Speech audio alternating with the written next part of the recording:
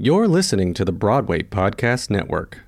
This Friday, your favorite emotions are back on the big screen in Disney and Pixar's Inside Out 2. It's time to greet your team, Riley! It's anger! Let me at him! Fear! Safety checklist is complete! Disgust! Ew! Sadness is in the house! Oh, no. Hello, I'm anxiety. I'm one of Riley's new emotions. Disney and Pixar's Inside Out 2. There's a part 2? We're going!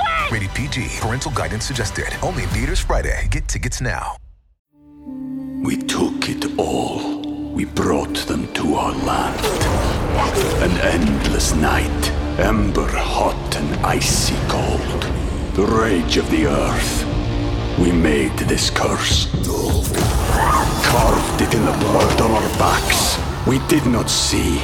We could not, but she did. And in the end, What will I become? Senwa Saga.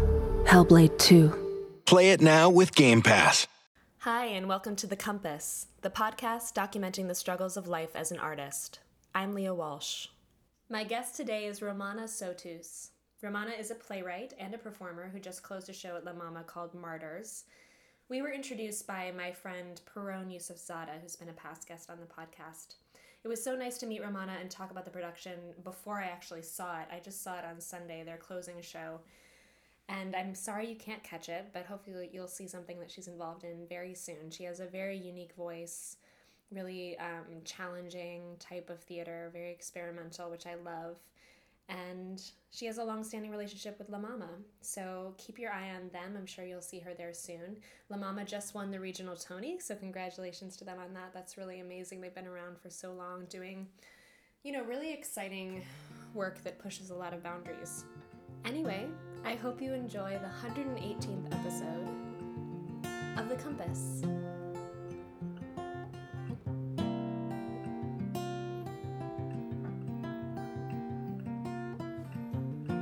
What do you do to try to keep from going to the dark side as an artist? Yes.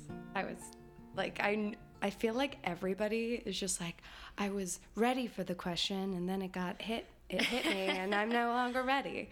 I've been thinking about that question a lot recently, especially coming out of just finishing up the show and writing it and producing it, and there were a lot of other things I did because it's my baby. You do everything for it. And there were definitely quite a few times that I very much did go to the dark side and very much felt the darkness of being an artist very close to me and very much on my skin. So it feels very recent to talk about it. And I think the big thing for me when it comes to the darkness is I feel like there are so many different understandings of what it means. Mm-hmm. It can be everything from jealousy and wanting what other people have or what you perceive other people to have.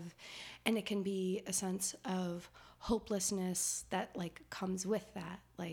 Oh, I'm not as far as I need to be. I'm not going where I need to be going. Or you go into the places of insecurity where it's well, clearly I'm not good enough to be going down this path that I see other people going down. And it's just, there are so many different layers of it. And I think something that I recently realized and understood was so often the darkness is what we really, really, really ignore. In the sense that, as an example, vulnerable, letting it all out. Let's talk about it. Okay. I have depression and anxiety like so many other people. Mm-hmm. And I take medication in order to help with that, but that doesn't change the fact that I kind of have these panic attacks that go into really intense self-deprecation and isolation and lashing out at people I love and hurting people that care about me and really going into this very dark place. Even with the medication? Even with the medication. I still have these things. My friends and family and I call it these spirals. Mm-hmm. It's just going down the drain, really. Just these spirals of me getting sucked into myself. Something that I've really been like understanding and realizing a lot lately when it comes to that darkness is like very often what happens with the darkness is there are fears that live inside your head. I'm afraid I'm not going to be able to make a life doing what I want. I'm afraid that I'm going to build something that I'm proud of and no one's going to come. I'm afraid of success because what if I put myself out there and I really go for it and someone else just slid in because they had better timing or a better line or a better whatever. Or nobody cares. Yeah. And you get into those headspaces and you have these fears, like these really understandable, really relatable fears, but they're scary, they're huge. And very often there's like this feeling of buckling down and just getting through it, just like pushing to the other side and ignoring those fears. But at the same time, you want some sense of like encouragement and comfort and like, I know you're scared this thing's going to happen, but it's not going to happen. Like, it'll be different. You have this happening or you plan this. Like, you want to feel as though someone's going to like see into you, see your fears, know the perfect thing to say to you, and then say it. And so you're like hyper vigilant about what other people are saying. Like, what did blah, blah, blah say when they walked into the room and they saw a little bit of the show and they like thought this thing and that's going to make me feel good. Yeah, that's going to be the thing. That's going to give me like the validation and the recognition, and they're going to like see my fear through my words and read it and then come to me and be like, it's going to be okay. And then the little voice is just going to quiet down.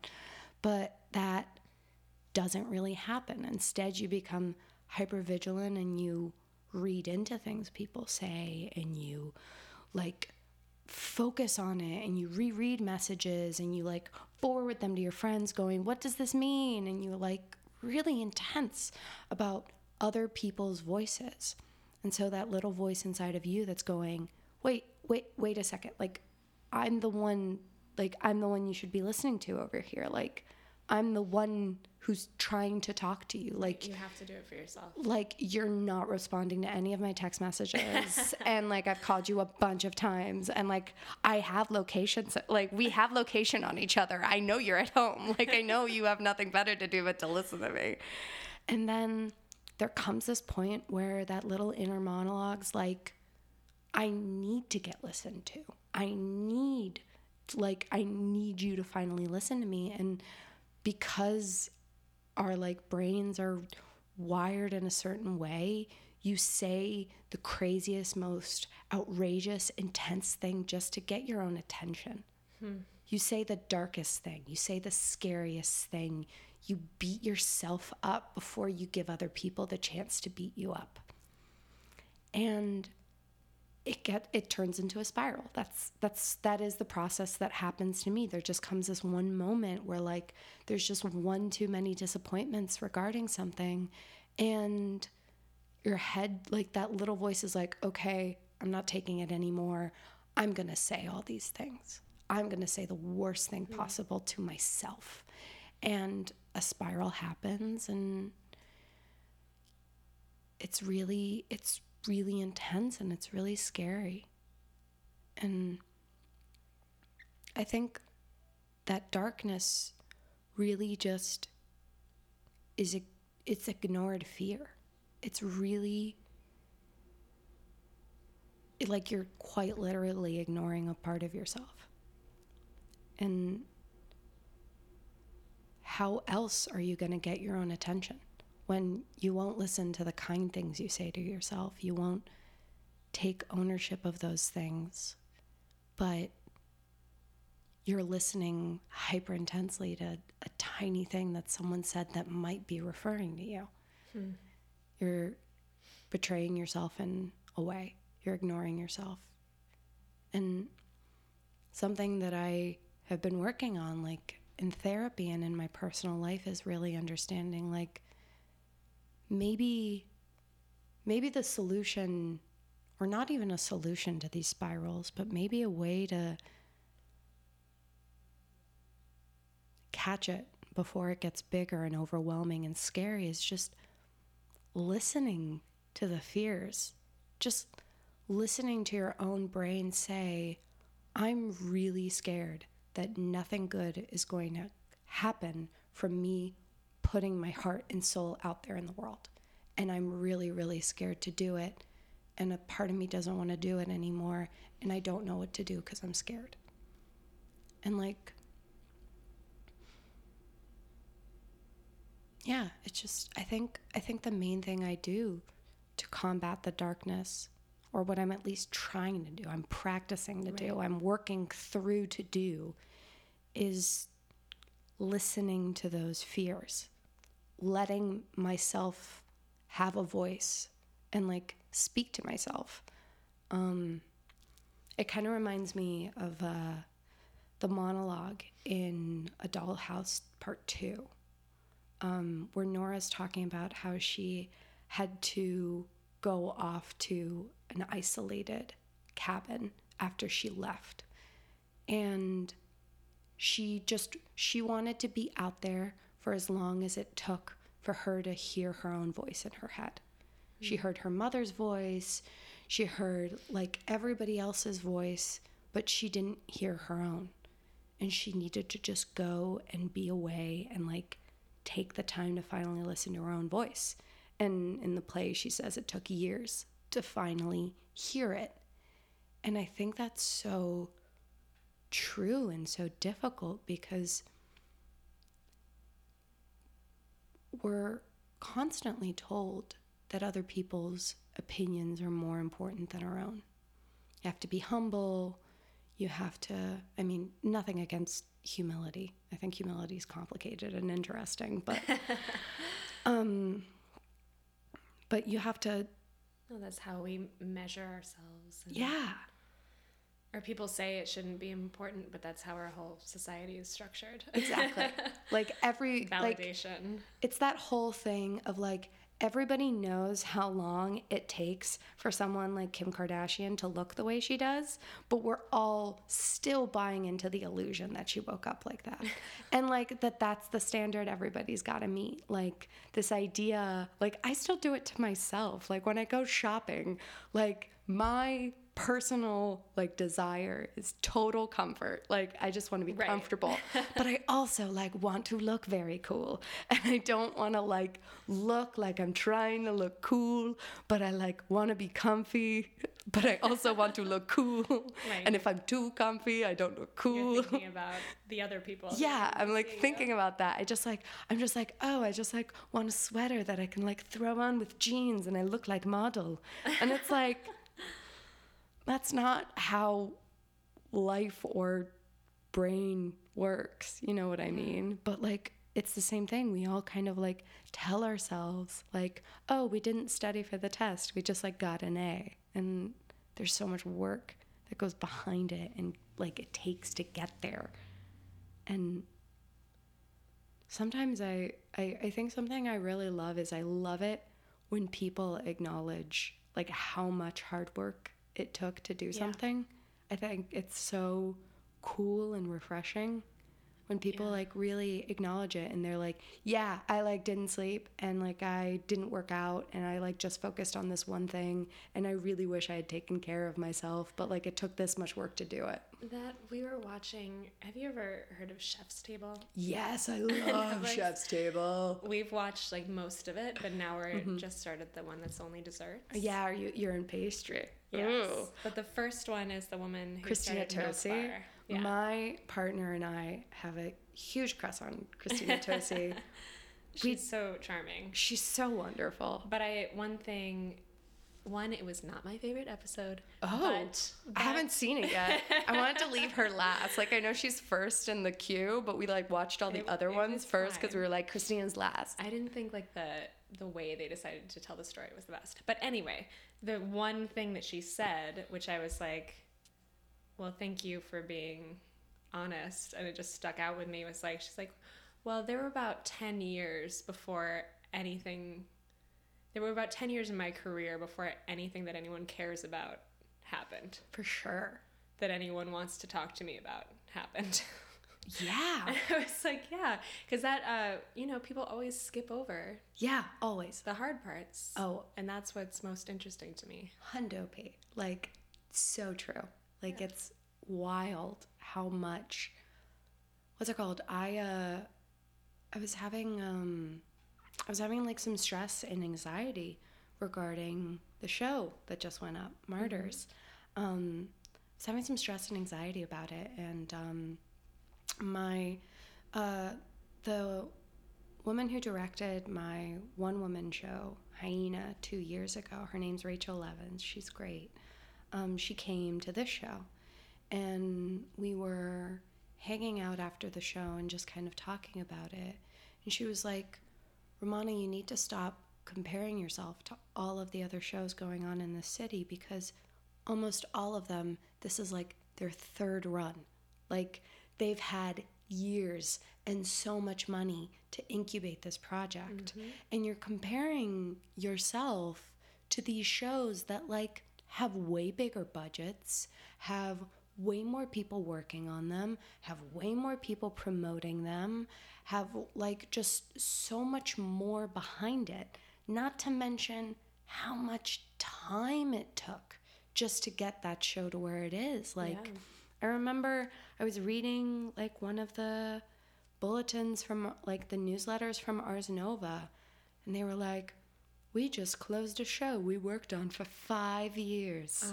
And I'm like, what would it be like to work on one project for 5 years? Like, oh my God, please. Like, no, I mean, it would be amazing. And then also, I think sometimes frustrating for the writers, because super frustrating. The process of new play development and stuff now can be like, no one wants to spend the money on giving you a production, but they'll give you a workshop 20 times. Oh my God. Oh my God. They'll give you true. a retreat for 3 days. They'll give you retreats. They'll give you workshops. They'll give you rehearsal space. They'll be like, yeah, work on it. Iron it out. But let's talk about Martyrs. Let's talk about it. Since we're getting there. So this production that's about to close at La Mama, this is very early in the process for you? I mean, it is so we did, so our director, Peron Yusufzada, who you had on the podcast. Been on the podcast. You keep talking and I'll figure out what episode so they can tell people. Oh, please do. She is amazing. She's wonderful. I love her so very much. She's so smart. She is. God, she's such a good director. There's one thing we'll get out of this interview is that everyone should hire Peron all the time, always. I think, so we had 2 workshops. We had one, like, weekend workshop, like 3 days. And then we had a 7-week-long workshop where most of it lived at the table. Like, it was mostly, like, reading around the table and, like, doing edits. And then we had this production.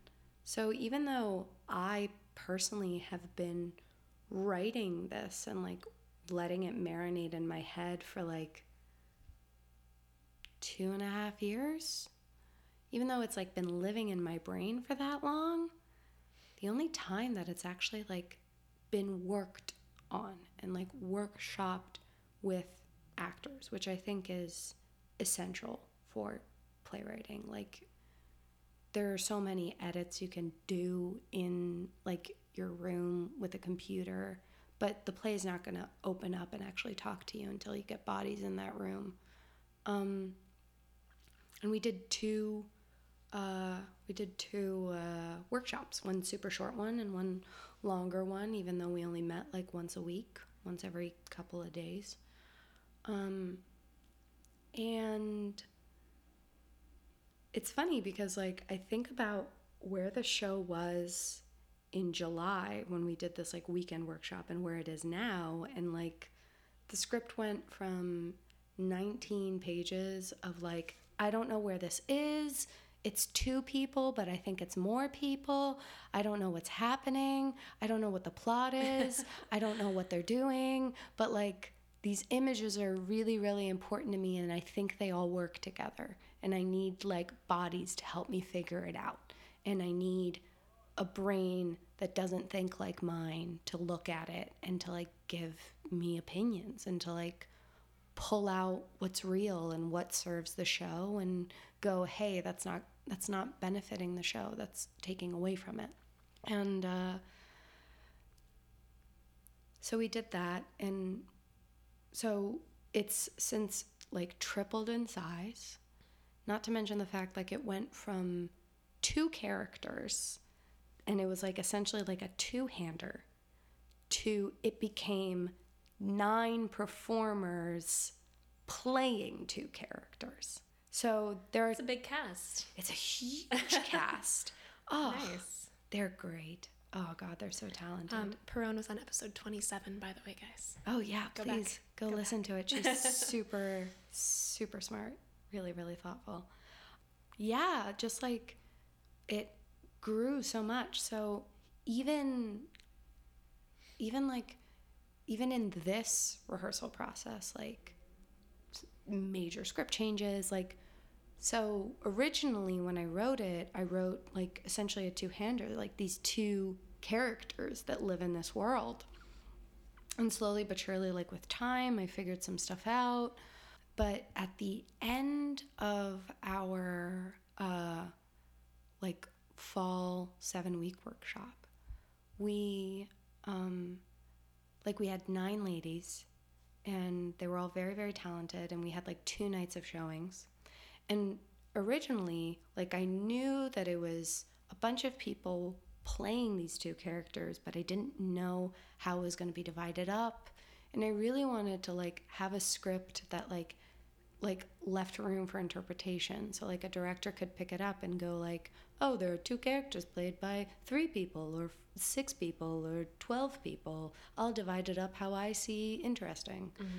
But then we like kind of did a version of that in the workshop, and it was confusing for people and they didn't really understand. And so Perone and I sat there like right before the second showing, and we were talking, and I was like, I need to break up this script, don't I? Like, I need to assign these lines, don't I? She's like, yeah, you do. And I think it's 9 people. And I'm like, you're right, it is 9 people.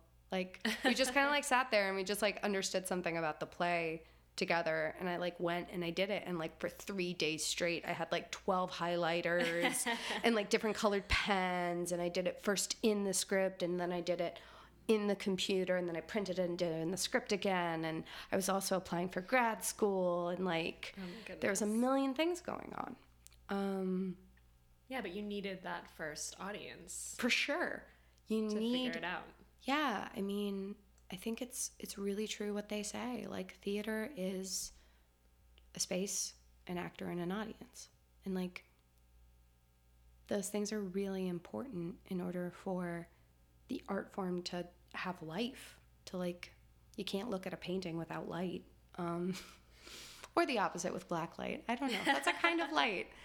But yeah, I think, I mean, I started out in theater as a performer, and I really thought that's what I wanted. I thought like, oh, I just want to be a medium for the words.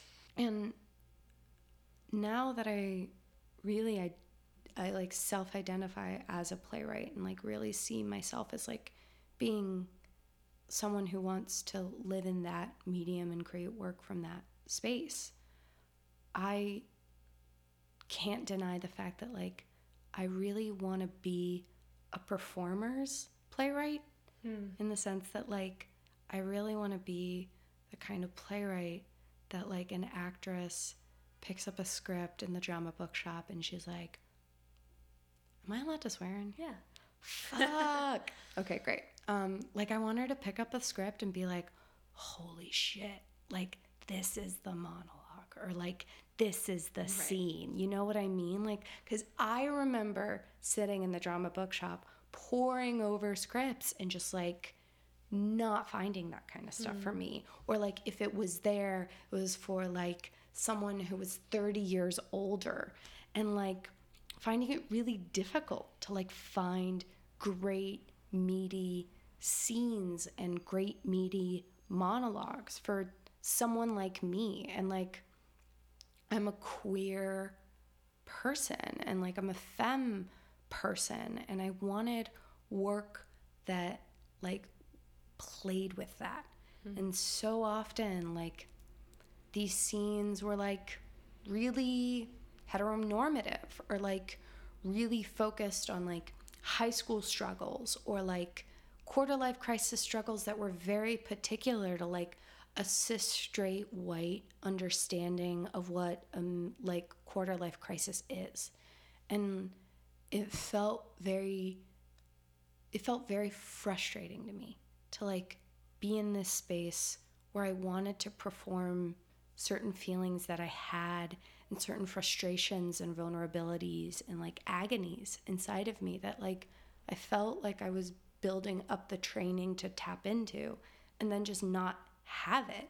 Just kind of like look at really a lot of the same scenes, a lot of the same monologues, a lot of the same things.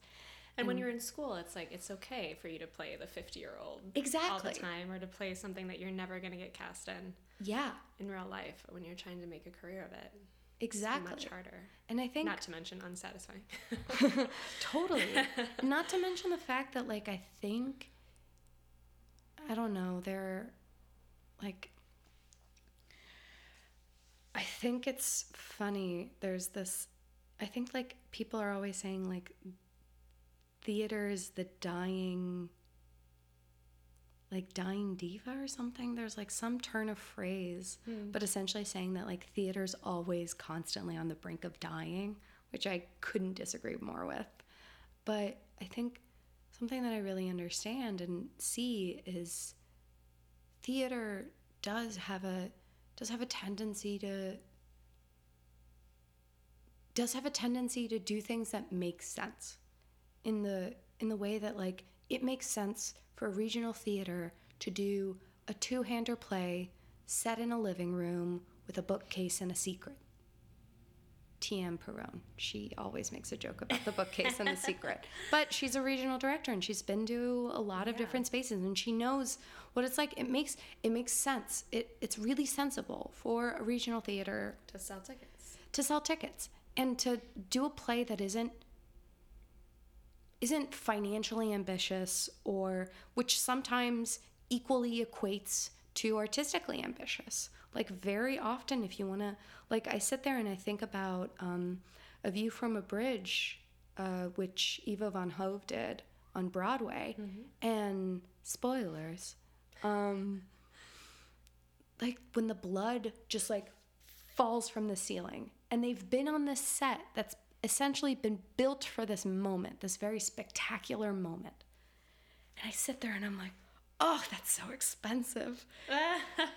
And like, oh, I can't imagine like the stage management team, how late they have to stay to clean it all up, because it's all wet, and it's just like, it's like this like very white, wet set that's like completely drenched.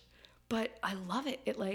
It brought me catharsis. It did exactly what theater is supposed to do. I was just like, yes, this is like spectacular. Like the art of spectacle was very well done here, and it gave me what I wanted, which I loved. But you're not going to see that done in most theaters. You're just not. And very often, like when a theater wants to do edgy stuff, it's very often like it's still a small cast, and it's still one room, and it's still a secret, but the secret is way more taboo. Right. But it's a two-person cast. But it's a two-person cast about a secret. But like... And it's probably two men. It's most definitely two men. It's hard and it's frustrating because I think that there are really cool stories that need to be told in a very different, spectacular way, and that doesn't necessarily have to be expensive. You don't have to do an expensive show in order for it to be a really difficult and unsettling and unique show. And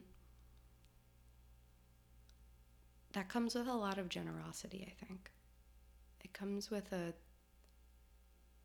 it comes with a sense that, like, something that I consider myself very lucky, specifically with this production, is that I had a really incredible crew and a really incredible cast that acknowledged that they were there because they were passionate about the work that they were doing. And that meant that they had to be generous with their time, with their knowledge, with their expertise, with their patience. So incredibly generous with their patience. And there were such difficult bumps in the road, really difficult bumps in the road, that could have completely undermined the production.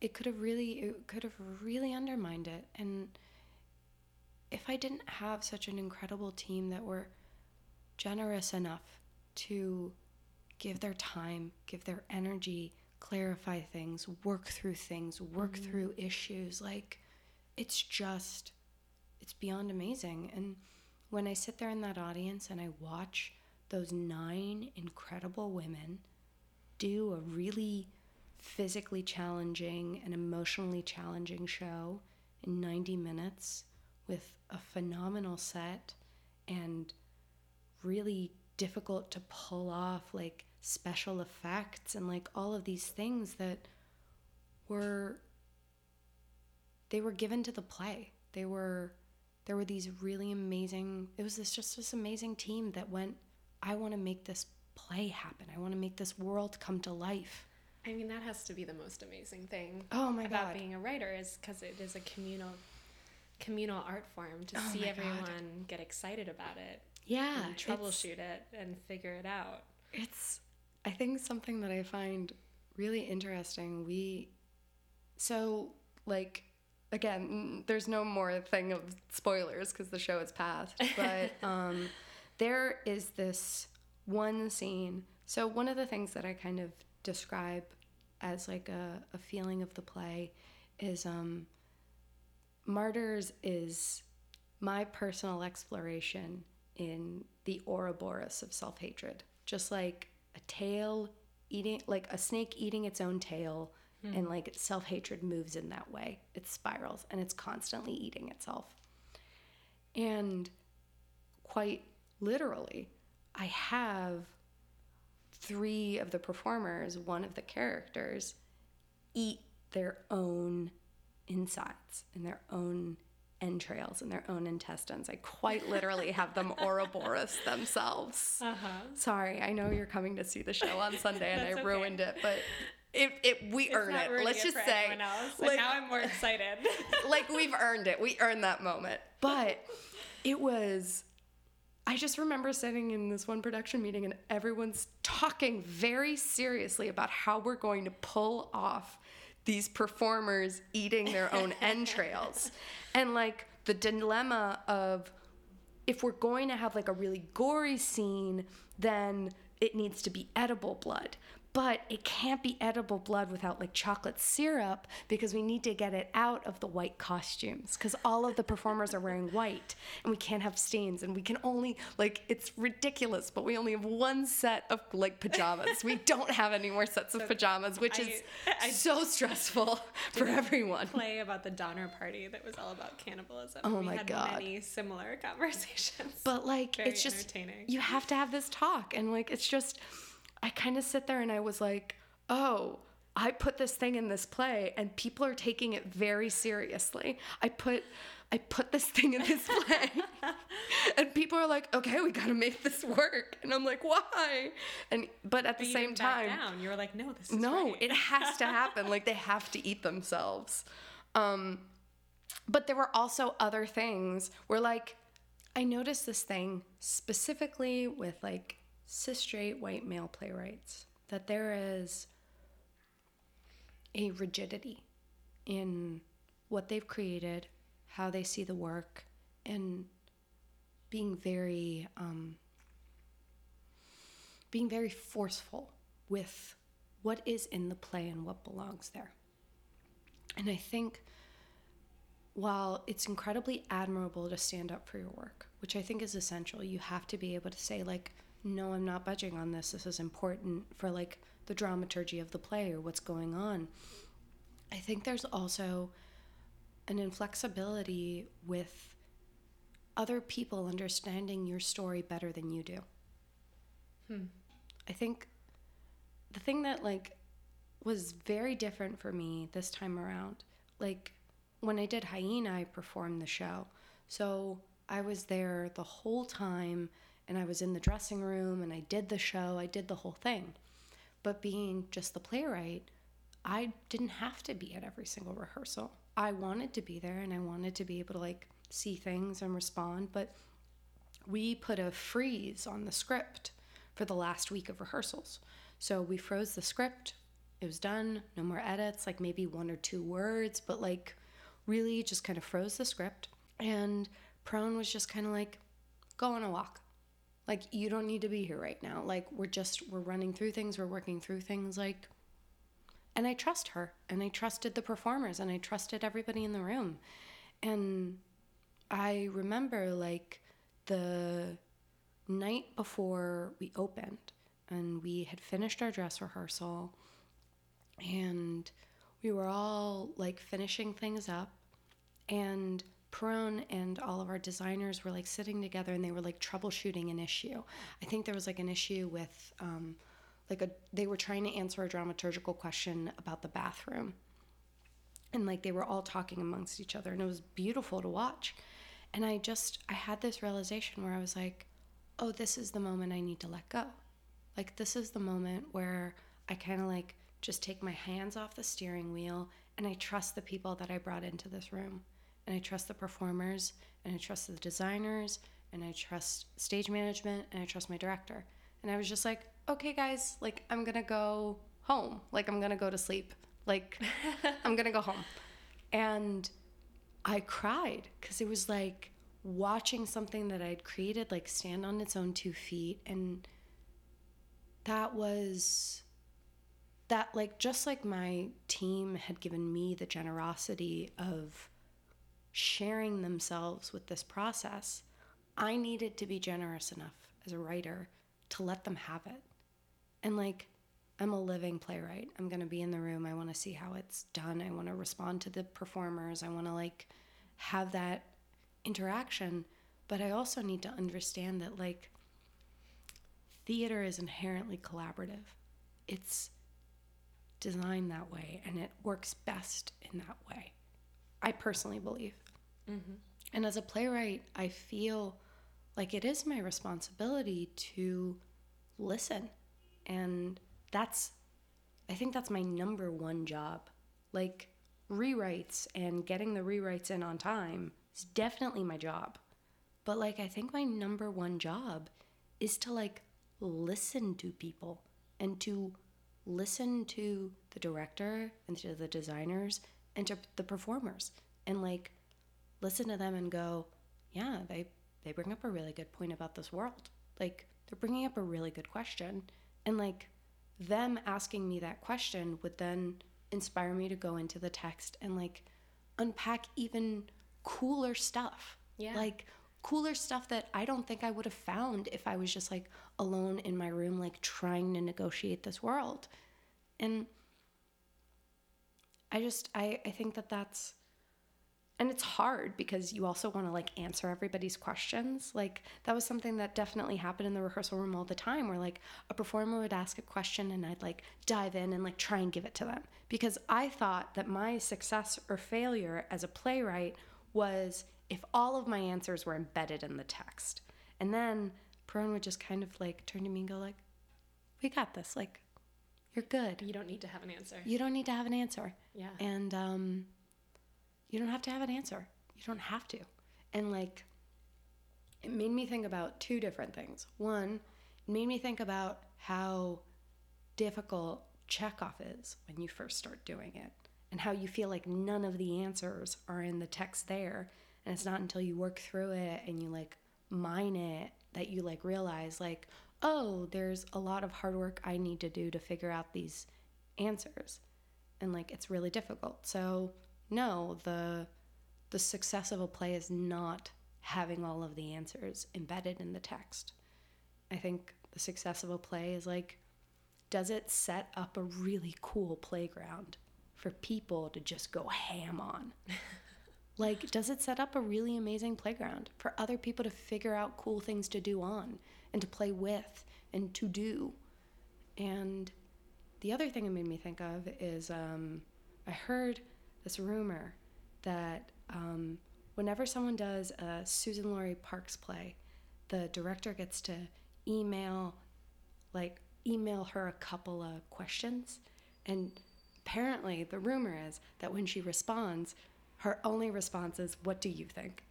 So like someone will do a production of Top Dog, Underdog and be like, "Well, I don't really understand. Like, what does Lincoln mean when this happens?" And it's like, "What do you think?" And I started like trying to like use that as my own mantra of like, you just have to be generous and like ask someone else what they think and listen. Because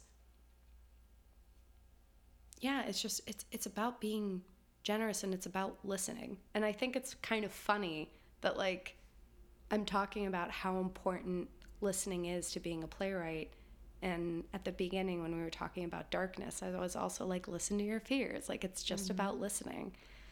I think our world would be a lot better off if more people knew how to listen. I know, right? Yeah. Like, it's hard, and I'm a terrible listener in so many other realms of my like life. I assume I know what other people think better than they do. I'm quick to judgment. I'm quick to assumption. I read into things. Like, I'm not a great listener when it comes to a lot of things in my life. I think I know better. And playwriting and theater is a space where I don't have to do that, and I don't want to. It's a space where I feel the most at home just listening to people, because I really just want to hear what they think, not in a like value-based, like, I think this good play, I think this bad play. Like, I very much want to hear what they think, because I set up a question and their answer is creating another question, and right. It builds the world. Like, that's how the world gets built. Like, the world doesn't get built in the playwright's head where they figure out every single nook and cranny of this world. The world gets built when you listen to someone else exploring it in a way that you haven't. Because for me personally, like, when I think about a play and when I am building a world, very often, like, I try to physicalize a specific, like, sensation that I'm feeling in my own head. So, for example, with Martyrs, I really wanted Martyrs to feel like Costco pajamas. That sensation of going to your grandmother's house and like forgetting your pajamas, and the only thing that's there is like Costco pajamas that she bought, and like putting them on, and that sense of like comfort and discomfort that comes with that sensation. And like, I wanted to make a play that felt like that in a weird way. And because I'm thinking about it in that kind of a like visceral, textural way, I'm missing the answers to certain questions, like the logic of the world. Like, I'm like, oh, this feels really good and feels really nice. This feels like Costco pajamas. Right, but that's just where you start. Exactly. Like, if that's the key to your process and getting you to start a play, then great. Yeah, but the thing is, it's also really important to have like a director come in and be like, yes, this very much feels like Costco pajamas. And what does this say about this world? Right. And I'm like, oh, I have to answer logic. Like, I have, like, I built a universe, I have to answer for it now. Sometimes you need a reminder. For sure. And it's really important. And it's really important to just, like, be able to, like, look at your script and go, I really love this, but it doesn't belong anymore. And saying goodbye to it with grace and with, like, gratitude, and like knowing that it's still feeding the play. Because I think that's what I mean when I say that, like, I see this issue. I see these things in plays where I can tell that the playwright just really loved this one moment. And it's not serving the production. It's not serving the actors. It's not serving, but like you can tell that the playwright loved this moment for whatever reason, because it sounded just the way they wanted it to sound. They couldn't let go of it. And that's where this lack of generosity kind of feels for me. Because like there is, if a writer doesn't write words for a performer, the performer doesn't have something to go on stage and do. And if the lighting designer isn't there to light them, then that moment doesn't live the same way. And if there's no sound designer to create like an aural experience, then how do we know what world? Like, it's everybody's connected to each other and they need each other. And when you need someone in that way, it has to be a relationship, and relationships are built on communication and listening and compromise and generosity. It's just, I think that's the coolest part of theater for me. Just like the really amazing exploration of give and take and listening and communicating. And We took it all. We brought them to our land. An endless night, ember hot and icy cold. The rage of the earth. We made this curse. Carved it in the blood on our backs. We did not see. We could not, but she did. And in the end, What will I become? Senwa Saga. Hellblade 2. Play it now with Game Pass. Can I ask about your relationship with the mama and how that came about? for sure. 'Cause it looked like that's been a long-standing one. Yeah. La Mama's my home for sure.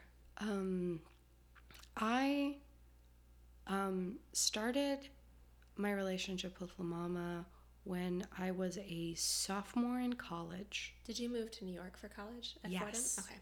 So I moved around all the time. My mom was working for Coca-Cola, and my dad is a priest, so he could go wherever. That's a whole story. But we moved around a lot. And I applied so essentially when I applied to college, I applied to a bunch of conservatory programs, and I applied to a couple of like liberal arts schools, and I got rejected from all the conservatory programs. I was devastated. I thought, oh, this is the universe telling me that this isn't the life for me, like I need to give up. But I got accepted to Fordham at Lincoln Center. And my friend had applied for their theater program, but I hadn't. I didn't really even know about it. You just applied. I just applied. As a it was student. It was a Catholic university in New York City. It ticked off the box for my parents. It ticked off the box for me. Like I got to be in New York. Catholics were around. Like it was that. Like they were like, as long as she's around them, it's good enough. Like let's just make sure she's near a cathedral. She can hear the bells. I did from my dorm room window. That always looked like a beautiful cathedral when I would walk by. Yeah, it is pretty in there. And you see a lot of Fordham students in there. Lots of Fordham students are like actual Catholics. It's wild. And then a lot are not. Did you meet Perone at Fordham? Because I know she taught there a little bit. She and I connected through like our sound designer Emily Osiello and I went to Fordham at the same time. And Perone did do a show while I was at Fordham, but I wasn't associated with that show. Oh, okay. So I knew her name and like her profile would appear in like people on Facebook. But it wasn't until I was working on this show and like actively looking for a director that like our lighting designers Cecilia Durbin and Emily Osiello, who came onto the project before we had a director attached. They were like, you really should talk to Perone. So that's how we connected. Gotcha. But I went to Fordham, I did a tour, and my mom was like, oh, look, there's like the theater board. And so lo and behold, I applied. We have like main stages and like studio shows. And the studio shows were all like student run. And so I applied. I like auditioned for all the studio shows. And I got into one of them, which was Jean Genet's The Maids. And I played Claire. And after, like, it went really, really well. And afterwards, Matthew McGuire, who ran the program, was like, if you ever want to talk about being in the theater department, just, like, shoot me an email. So I did. He was like, okay, we have two options. We can either have you, like, start, like, the theater department, like, the theater major next year. And you can finish the major in 3 years. But you won't be, like, with your class in their classes. You'll be with the freshmen, but you'll still graduate with your class. Right. You can, like, finish the major in 3 years, and you can get, like, a bunch of the core curriculum done your first year, because it's a BA program, not a BFA. Right. So we had, like, a BFA snuck under a BA. So we had, like, all of these core classes, and then, like, lab hours, which were just other theater classes. Right. And I was like, yeah, I don't want to wait a year, and I don't want to, like, do that. Like, is there any other option? He's like, well, we could, like, hold an audition, and you could essentially, like, apply to skip acting 101. Like, you could essentially, like, apply to skip the first semester of classes. Right. And you can just, like, keep going with your, like, with your graduating class. And I went, yeah, let's do that. So I went into, like, one of the black box, like, things, and I did a monologue in front of a bunch of the, like, faculty, and then I got a call that night, and they were like, okay, you can start next semester, it's fine. So I did that, and I was in this really frustrating limbo at Fordham where I was getting to, like, final callbacks for a lot of things, but I just wouldn't get the part. Like, I just, like, would get to that place and then just not get the actual role. And that happened to me a couple of times. And I was really frustrated because I was, like, really eager. I was really hungry. I really wanted to be doing stuff. So my mom, who's very Ukrainian, was like, there is a woman who's doing Ukrainian theater at La Mama. You should, like, we should see if we know anybody in common. Lo and behold, they know somebody in common. And so I went and I started connecting with this woman named Vitalana, and she ran, and she still runs, this company called Yara Arts Group from La Mama, and they're one of the resident theater companies. And she's been there forever. She's been there for a really long time. I'm going to have to ask my dear friend, I feel like, worked for her when she lived in New York years ago. I believe it. I'm going to have to ask her because this sounds way too familiar. No, please ask her. And so I essentially, like, did my classes, and then I would go to her apartment and I would do, like, internship stuff. So I'd copy edit the newsletter, I would scan research documents, I would help her write grants, and then when shows would come up, I would, like, assistant direct the shows. And so I connected with her in, like, that direction. And I, like, got to know La Mama by, like, helping her with her shows. And I also learned about what it took to actually, like, make a show happen. Like, yeah.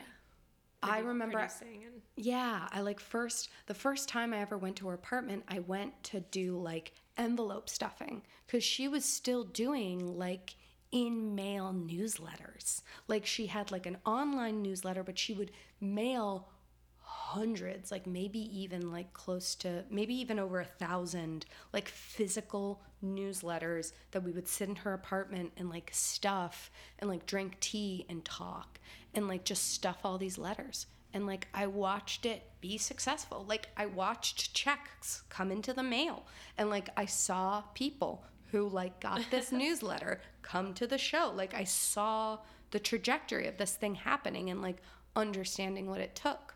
And so I worked with Yara Arts Group for, like, I'd say a year and a half, like 2 years. And then in my senior year, I had, like, this idea for this cabaret show that I was going to do, because all my friends were musicians at the time. And I, like, emailed, like, I had gotten to know, like, the the like leadership team at La Mama, which is Mia Yu and Mary Fulham and Beverly Petty. Like I got to know all of them just like through being in the Yara Arts Group thing, and like just seeing them and connecting with them and starting to be like slowly become part of the La Mama family.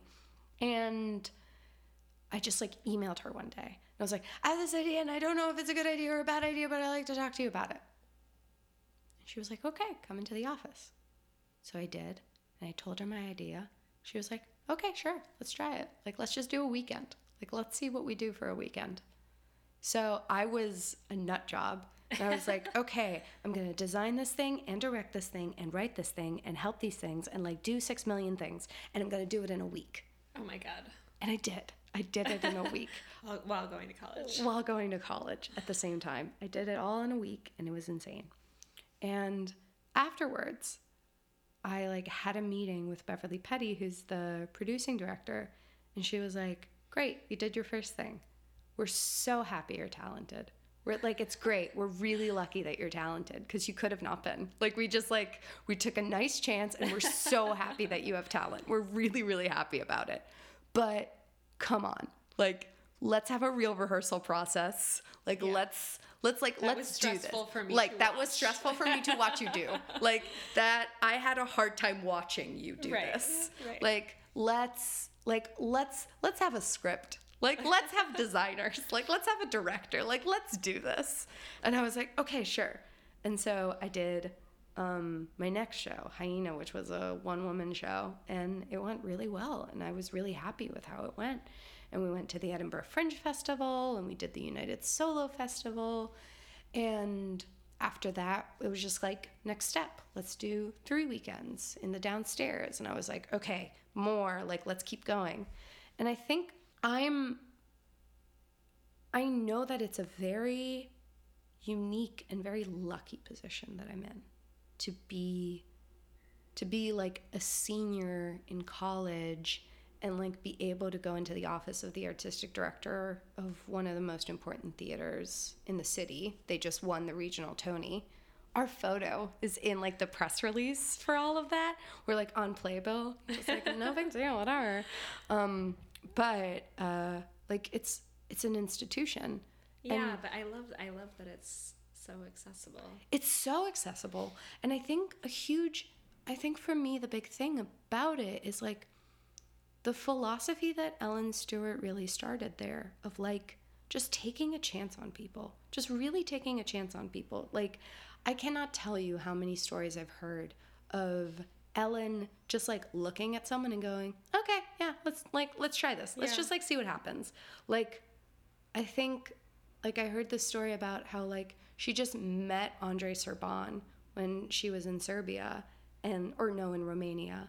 And when she was in Romania and she met him, he was just like this like assistant director, like in this theater. And he was like, oh, okay, like let's pick you up and let's like make you huge. And then they did The Trojan Women, which is like one of the most revelatory theatrical experiences in history, I personally believe. That's so exciting.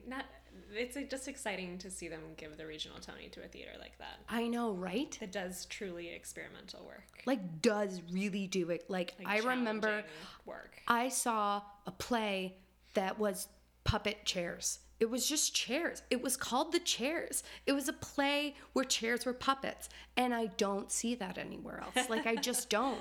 And they are a space that does really weird stuff.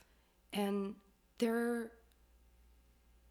they really do take chances on people. And I think so often La Mama is kind of like, how do I put this? I don't think they're appreciated very much. I don't think that it's a theater that gets appreciated specifically by people my age. In the sense that like there's always, it goes back to that feeling of like ambition and intensity. There's this feeling of like, if I'm not in the playwrights group of Ars Nova, or if I'm not in the public playwrights group, or if I'm not in these like big prestigious places, then I don't have value or I don't have space. And what La Mama really does is they kind of sit there and they go, like, experiment and be weird. Like, we're going to take a chance on you to really experiment and really be weird and, like, really go for it. Because, like, if you go all the way out there, maybe you reel it in, or maybe you stay out there. And, like, that is, I just keep going back to this feeling of, like, generosity and, like, La Mama really valuable. They're just sitting there and they're going, like, yeah, let's do it. Like, let's do this weird thing for a weekend and let's see how it goes. Like, I'm ready to do this with you.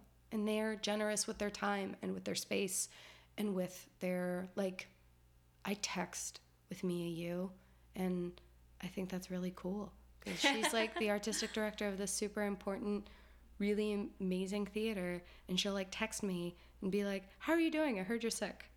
And I'm like, that's really special. That's really so valuable. That you found a home and that you found it so young. Yeah. And they're trusting you, like, and they're giving you the space and the time to really find your voice. It's exactly that. It's exactly very exciting. Trust. It's exactly that. And, like, I went for it. Like, I really want to be creating super weird stuff. And, like, I want young queer and non-binary individuals to be able to, like, look at my scripts and go, finally. You know what I mean? Yeah. Like, because it's not often, and it's really hard to see it and to hear it because it's just not there the way it needs to be, and the people who are doing it don't get seen all that much. Well, and I think this has its own value in its own way, but a lot of times, like, I think, like, maybe the queer community is challenged to, like, put their stories in the framework. Oh, yeah. Of the heteronormative story. For sure. And there's this type of success in getting your story seen on the same platform as that. Mm-hmm. But it doesn't have to be that. Yeah. It can be this shape over here that's totally different. Yeah. And I think also... And be a success. Yeah. It doesn't have to be the bookcase. Yeah, exactly. It doesn't have to be the bookcase. It doesn't have to be the coming out story. Yeah. But I think also, like, going off of that very good point, it's also this idea that, like, we kind of get trapped under this umbrella of queer theater. And there is this feeling of, like, oh, am I going to go see a queer piece of art? Right. And or a feminist piece of art. Like, or a feminist piece of art. It's and like it's just about humans, guys. Yeah, it is. And the thing is, like, so right now I'm writing a kitchen sink play, but I want it to be really queer. I want a really queer kitchen sink play. And I don't like, at the end of the day, I don't want it to be like sitting there and it's going like, I want to take back that word of queer in the sense that it doesn't necessarily label it as for a specific community and other communities won't understand it, so much as, like, queering something means upsetting it.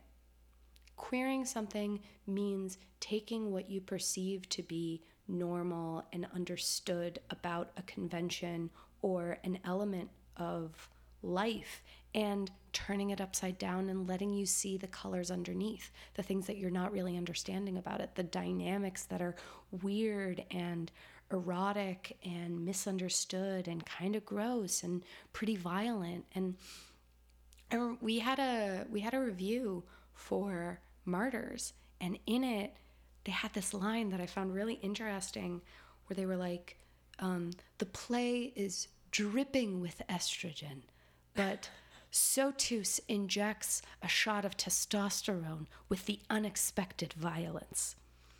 And first of all, I was like, that's a very, like, gender specific, like, that's a very heteronormative way of looking at it. But I sit there and I go, violence is inherent to femininity. Like, there is something inherently violent about femininity, and there is both pleasure and pain in that. And so I don't sit there and I don't go like, oh, the second that I see violence on stage, there's like a masculine energy that enters. And like, I think that a lot of people look at theater that way. They're like, oh, when a play is like smooth music and talking, it's a very feminine play. But like when there's blood and violence, like, oh, masculinity has come into this play. Right. And I'm just like, I really want to upset that. Like, I want to upset this idea that like femininity isn't inherently violent, and there isn't like this misunderstood intensity that comes with it.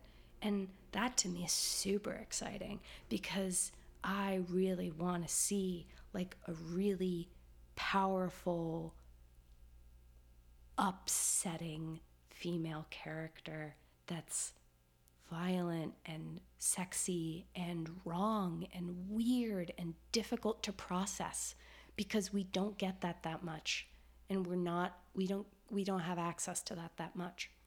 And I think that there's something really exciting about that, and something that there is like this there are these lines that are drawn where you just kind of sit there and you go, oh, you have to do it this one way, and like if you queer this thing, it means it's a queer play now.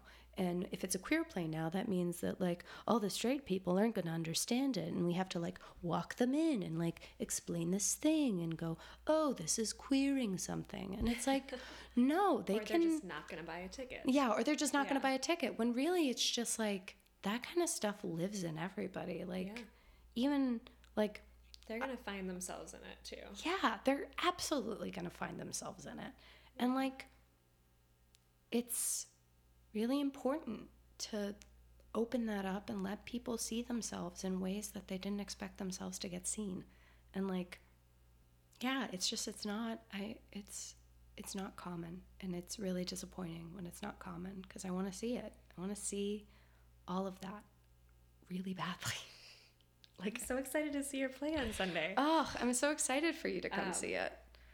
When you are in a dark place and feeling uninspired or bogged down or whatever it is, are there any tangible things that you reach for again and again to help you out, like a book you reread or music you listen to or a place you go or something like that? So this is going to seem like a really weird ritual, but there is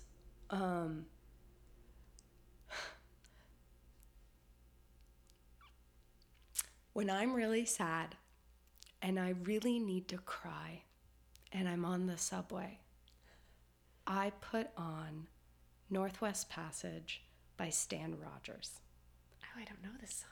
It is like a Canadian sea shanty with multiple harmonies, and it's devastating. And I have so many times sit on the subway with sunglasses on, weeping, listening to this song on repeat. I love that. It's devastating. It's just like a bunch of men singing in harmony about like going down, like blazing this trail that no one, like their ancestors were on, and it's just like, it's devastating. And I just like, I listen to it. It's very important to me when I do that. So yeah, Northwest Passage by Stan Rogers is really important to me. I probably am saying some part of that incorrectly. I like remember things in half. So that's really important to me. Baths are really important. Like just submerging yourself in something comforting and warm. That's really important, I think. One of my best friends, they do this really sweet thing where they text me a page from like the Buddhist daily notes. So they text me a photograph of like whatever page they read every single day. So like we text every single day, like in that way. That's and sometimes so like sometimes I don't respond, sometimes I don't even read it, but like they always text it to me. And that sometimes I like wake up with anxiety, and that definitely helps me and calms me down, and like gives me this reminder that someone's out there thinking about me in that way. And so that's a really cool ritual that I definitely recommend for just to be just in like touch with someone, just and to be in know touch they're with there. someone that way, like just to be in touch with someone on that kind of a basis, and just like know that they know you're out there, and like you know that they're out there, and just like having someone I love that. who has your back in that way. I think that's a really important thing. Meditating for sure. I have fallen off the meditation wagon so many times. I'm like off it right now, but every single night I go to sleep telling myself I'll wake up and do it.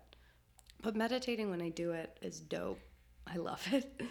So that's really important. I think I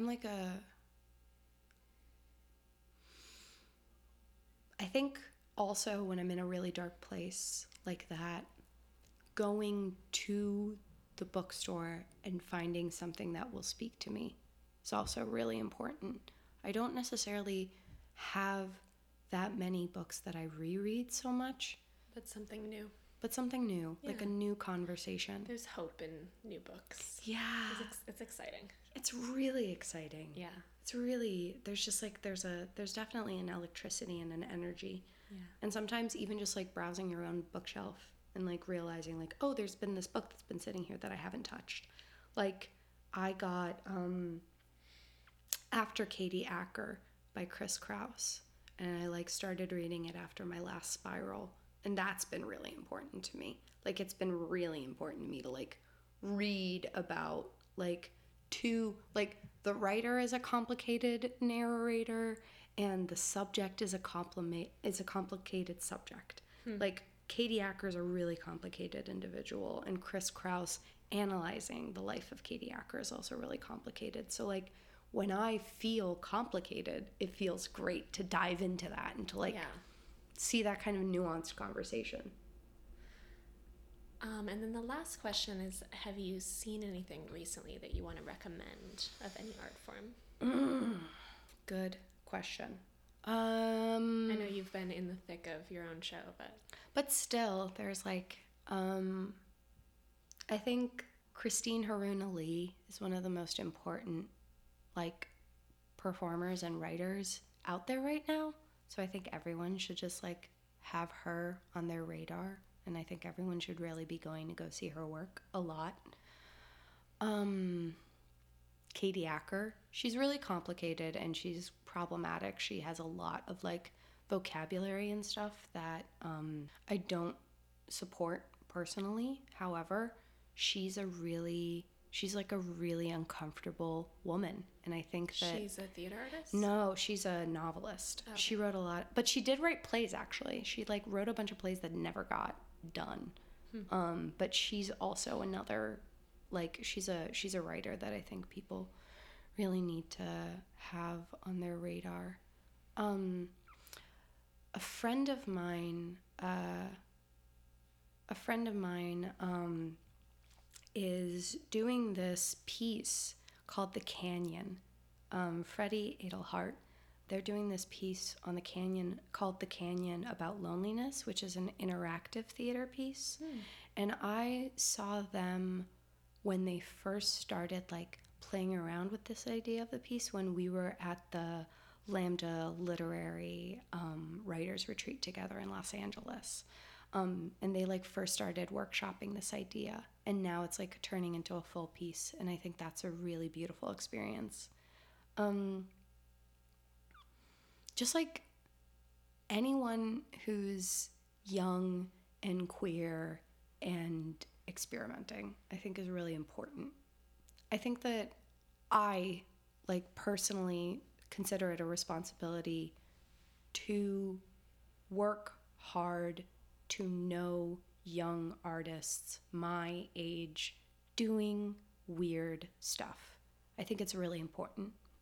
Yeah, just like putting in the extra effort to like get to know to seek that out. Yeah. That's definitely the most rewarding shows that I've ever seen are shows that I like worked hard to find and to pursue and to understand and to see that isn't necessarily going to be in timeout, isn't necessarily going to get talked about. And right. I think it's so rewarding and it's so cool and it's so good. Like, I mean, there's just so many people doing stuff in this city. I know, right? It's like wild. It's wild how many people are doing things right now. So yeah, and then everything at La Mama. I love La Mama. I love them. I love them very much. Well, thank you so much for doing this. Thank you. This was really fun. I had a really great time. Thank you so much.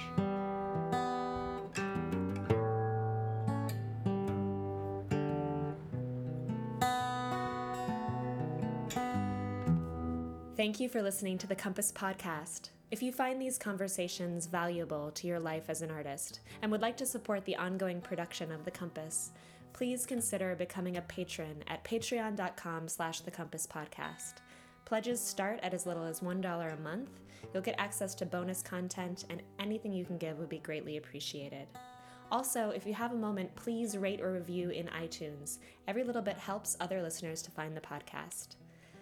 I'd like to thank the following people for their generosity. The Compass cover art is by Kim Miller, music by Brendan Spieth, audio assistance from Nick Chokesy, and a special thanks to Frankie J. Alvarez. See you next time.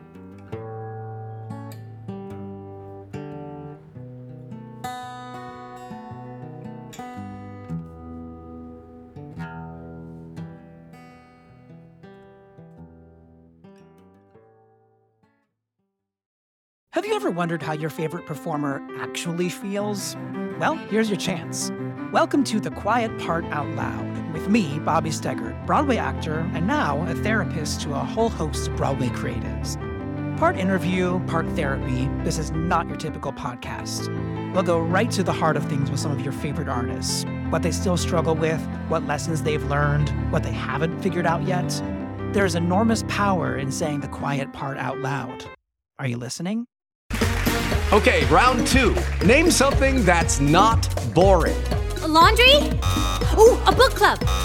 Computer solitaire, huh? Ah, sorry, we were looking for Chumba Casino. That's right, ChumbaCasino.com has over 100 casino-style games. Join today and play for free for your chance to redeem some serious prizes. ChumbaCasino.com. No purchase necessary. Void where prohibited by law. 18+ terms and conditions apply. See website for details.